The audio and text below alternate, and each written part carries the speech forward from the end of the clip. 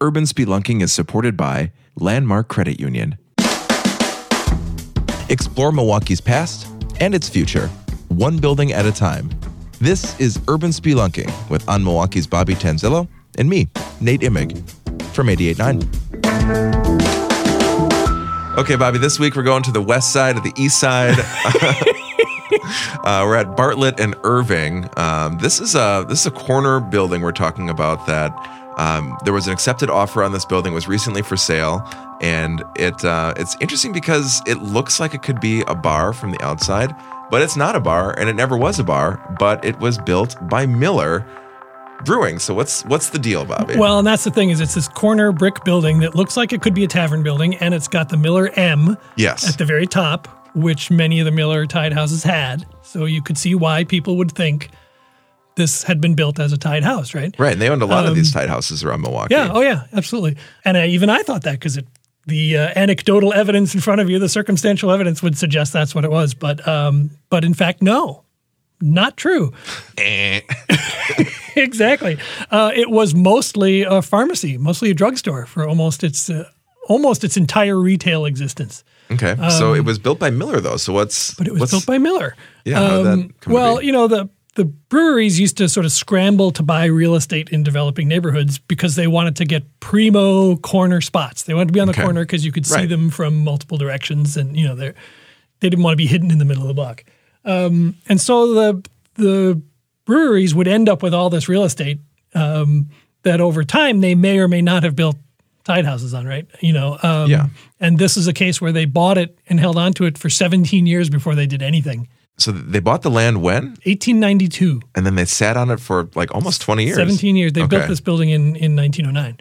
When you go inside today, you can definitely tell it was a drugstore, and one of those really like old-timey neighborhood drugstores as well. Oh, yeah, and it's got loads of its original features inside because it ceased being a retail place in the 1960s, and the people who've owned it since kind of kept it the way it was. So it's got the hardwood floors. It's got like the sort of, in the display windows, for some reason, there were sometimes these like platforms. Those are still there. It's got all of the built-in cabinets along the walls with the drawers and the doors that most of the doors are missing, but where there would have been doors to put medicines and other things behind, also still there. Tin ceiling. Love a good tin ceiling. We saw one of those at the old Soldiers' Home a couple weeks back. Yes, and best of all, it still has the old soda fountain in it with like the counter and the stools that spin, like still attached to the floor, and like sort of the equivalent of whatever you'd call a back bar at a soda fountain. So that's pretty incredible. Yeah, that's the kind of stuff you just can't fake, right? I mean, there was an old drugstore near my house growing up that I used to go to that had kind of the same thing. It was an independent grocery store with a little soda fountain, and I think that disappeared like 20 years ago. Like these are just not really around like this anymore. And when you walk inside, you got some really cool pictures of that soda fountain, and it just takes you right back walking in there. It really does. I mean, it almost at the moment it's I would say it's empty, but they were getting ready for a estate sale, rummage sale, so there was stuff in there, but it wasn't like furnished like somebody's house or something. So you still really got a sense of what this place would have looked like when you walked in, and it was a pharmacy with a drugstore with the soda fountain off to the left and all the display cabinets for the merchandise on the other two walls. It was really evocative. Well, coming up in the second part of Urban Spelunking, we're going to talk about how I was surprised to learn that at this time, Miller was kind of a smaller player in the beer game in Milwaukee here. We're going to talk about the company's history and how it connected back to this building's fit for a druggist next on Urban Spelunking.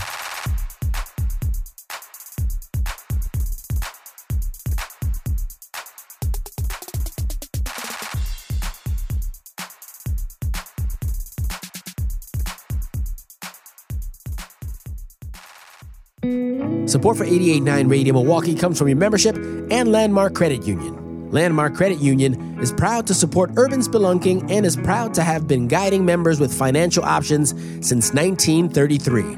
Information about membership is at landmarkcu.com. Landmark Credit Union. A donation comes in many forms: a sustaining membership, a one-time gift, and even that vehicle you no longer use. Whether it's a car, truck, or boat, donating is a great way to support this station. Even if it's no longer running, your vehicle donation could be worth hundreds of dollars in support of the programming you enjoy. Get the process started today by visiting radiomilwaukee.org/cars.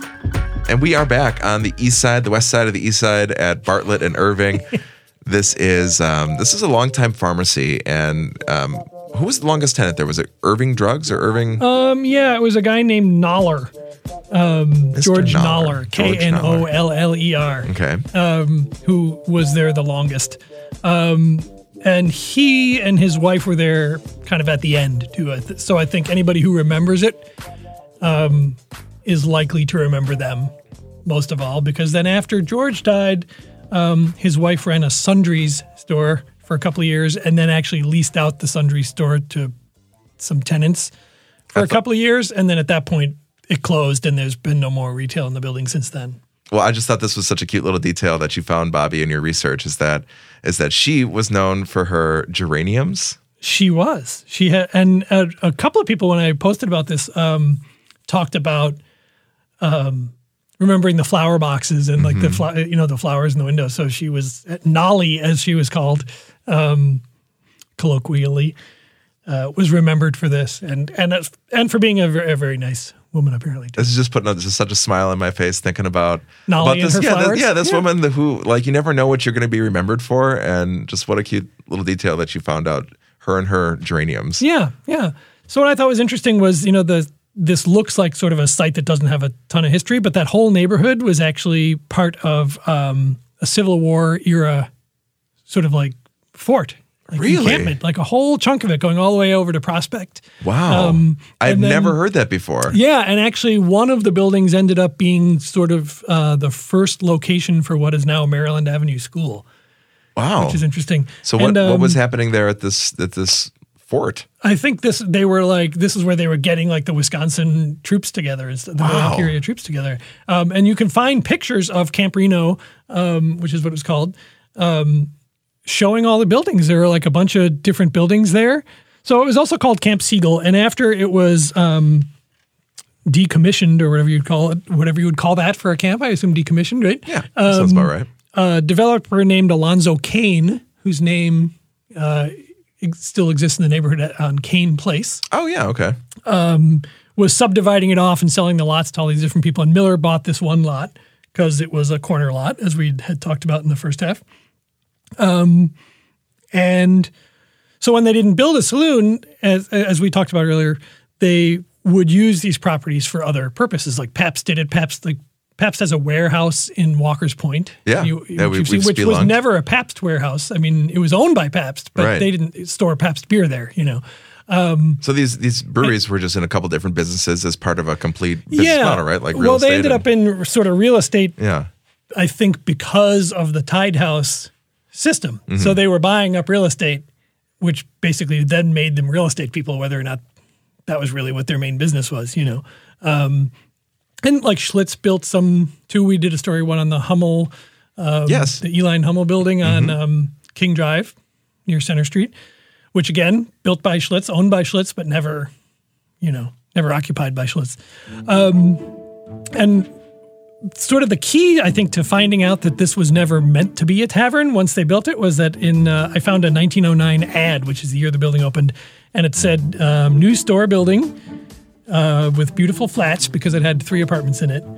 2 apartments. Now it has 3 because there was another storefront in it. Okay, got it. Apartment. And it said it was suitable for a druggist, Fred Miller Brewing Company. So they obviously, by the time they built it, they knew they were not looking to put a tavern there. I just love when you go and find these original advertisements from the newspaper back then. I mean, to see it, like we can talk about it, we can talk about the history, but when you actually see the ad, from what year was this? This had 1909. 1909, right? Yeah. And they're useful too because this is the kind of thing that looks like an insignificant, just sort of like fun little classified ad, but it tells us that Miller never intended it to be a Tide House, right? I mean, this is the only like real proof we have that they didn't even intend it to be a saloon. Yeah, and there's not even a address in this. It's just the corner. Yeah, just this corner, Bartlett and Irving Place, right. But what was interesting, too, about this whole real estate thing is that when Prohibition hit in 1920, Tide houses were dead. Yeah. So they never came back. right. And so breweries like Schlitz and Pabst were huge. And so millions of barrels of beer a year, like the biggest breweries in the world, So they could survive because they had money to go into all these other businesses and stuff. But Miller was still relatively small fry at the time. We don't realize that now because we think of Miller as being this huge, but they were way, way, way smaller than any of these other. That was surprising to me too when I was reading this. I was like, oh, really? Miller owned all this property, but they were still kind of the little guy in the market. Well, and what happened was that owning all that real estate is what helped Miller get through Prohibition, because they still had all these rents coming in from these properties that they owned that became soda fountains or became ice cream shops or, maybe selling beer out of the basement. Who knows? Yeah, it seems like there might have been a little wink, nudge on some of these. Right, but they didn't own those businesses anymore, so right. they couldn't be held responsible for it. They just owned the buildings. Right. So they just became basically landlords at these hundreds and hundreds of sites that they had.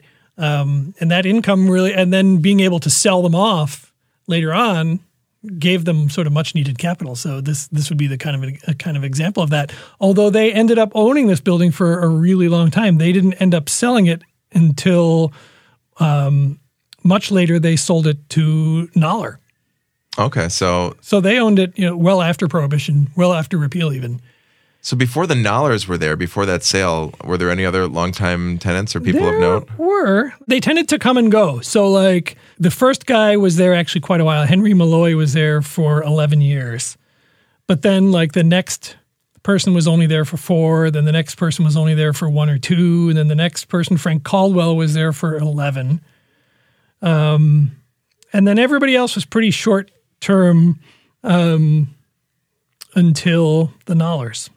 I wonder if medicine was changing a lot during this period too, where, at the beginning they were selling like tonics and elixirs, and then by the end it was, more advanced. You would think definitely the difference between what a drugstore was selling in 1909 versus what it was selling in like 1959 right. has got to be a pretty drastic, especially, that 50-year period, right? Like a 50-year period from like 1709 to 1759, probably not a whole lot of change.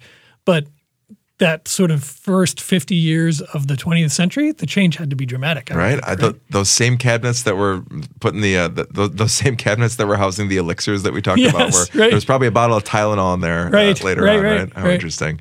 Well, this, as we mentioned, was for sale, and we'll see what happens next. It's on such a prominent corner, Bartlett and Irving, and who knew there was so much history? And it's not just the expected history of this being a Tide house. This had so much. It was like another layer beneath that you uncovered through this research. And how cool to find these original ads and that soda fountain, and the floor looks like it's in gorgeous shape considering how old it is, and the wainscoting. So just a very cool building on Bartlett and Irving. Well, my hope is that whoever's buying it is has their eye on that soda fountain and is thinking of reopening as some sort of something around that, a deli, a ice cream store, or whatever, something interesting. Yeah, Milwaukee needs a good soda fountain. I don't know if we have a soda fountain anymore. Well, we're gonna be paying attention to that story, and Count Bobby is in the pro soda fountain. I am pro soda fountain. Here. Well, podcasts on 88.9 are produced by Kenny Perez. Handcrafted sonic inspiration comes from the License Lab, with support from you and your membership, and from On Milwaukee. You can subscribe to this podcast and every 88.9 podcast right here at radiomilwaukee.org/podcasts, or on whatever platform you're listening to right now. Just click 88.9 and find all of our podcasts there. As always, we are looking for your feedback, so please rate and review the podcast. Let us know what you think. And Bobby, we will be back next week with another story from historic Milwaukee building. We definitely will. See you then. Urban Spelunking is supported by Landmark Credit Union.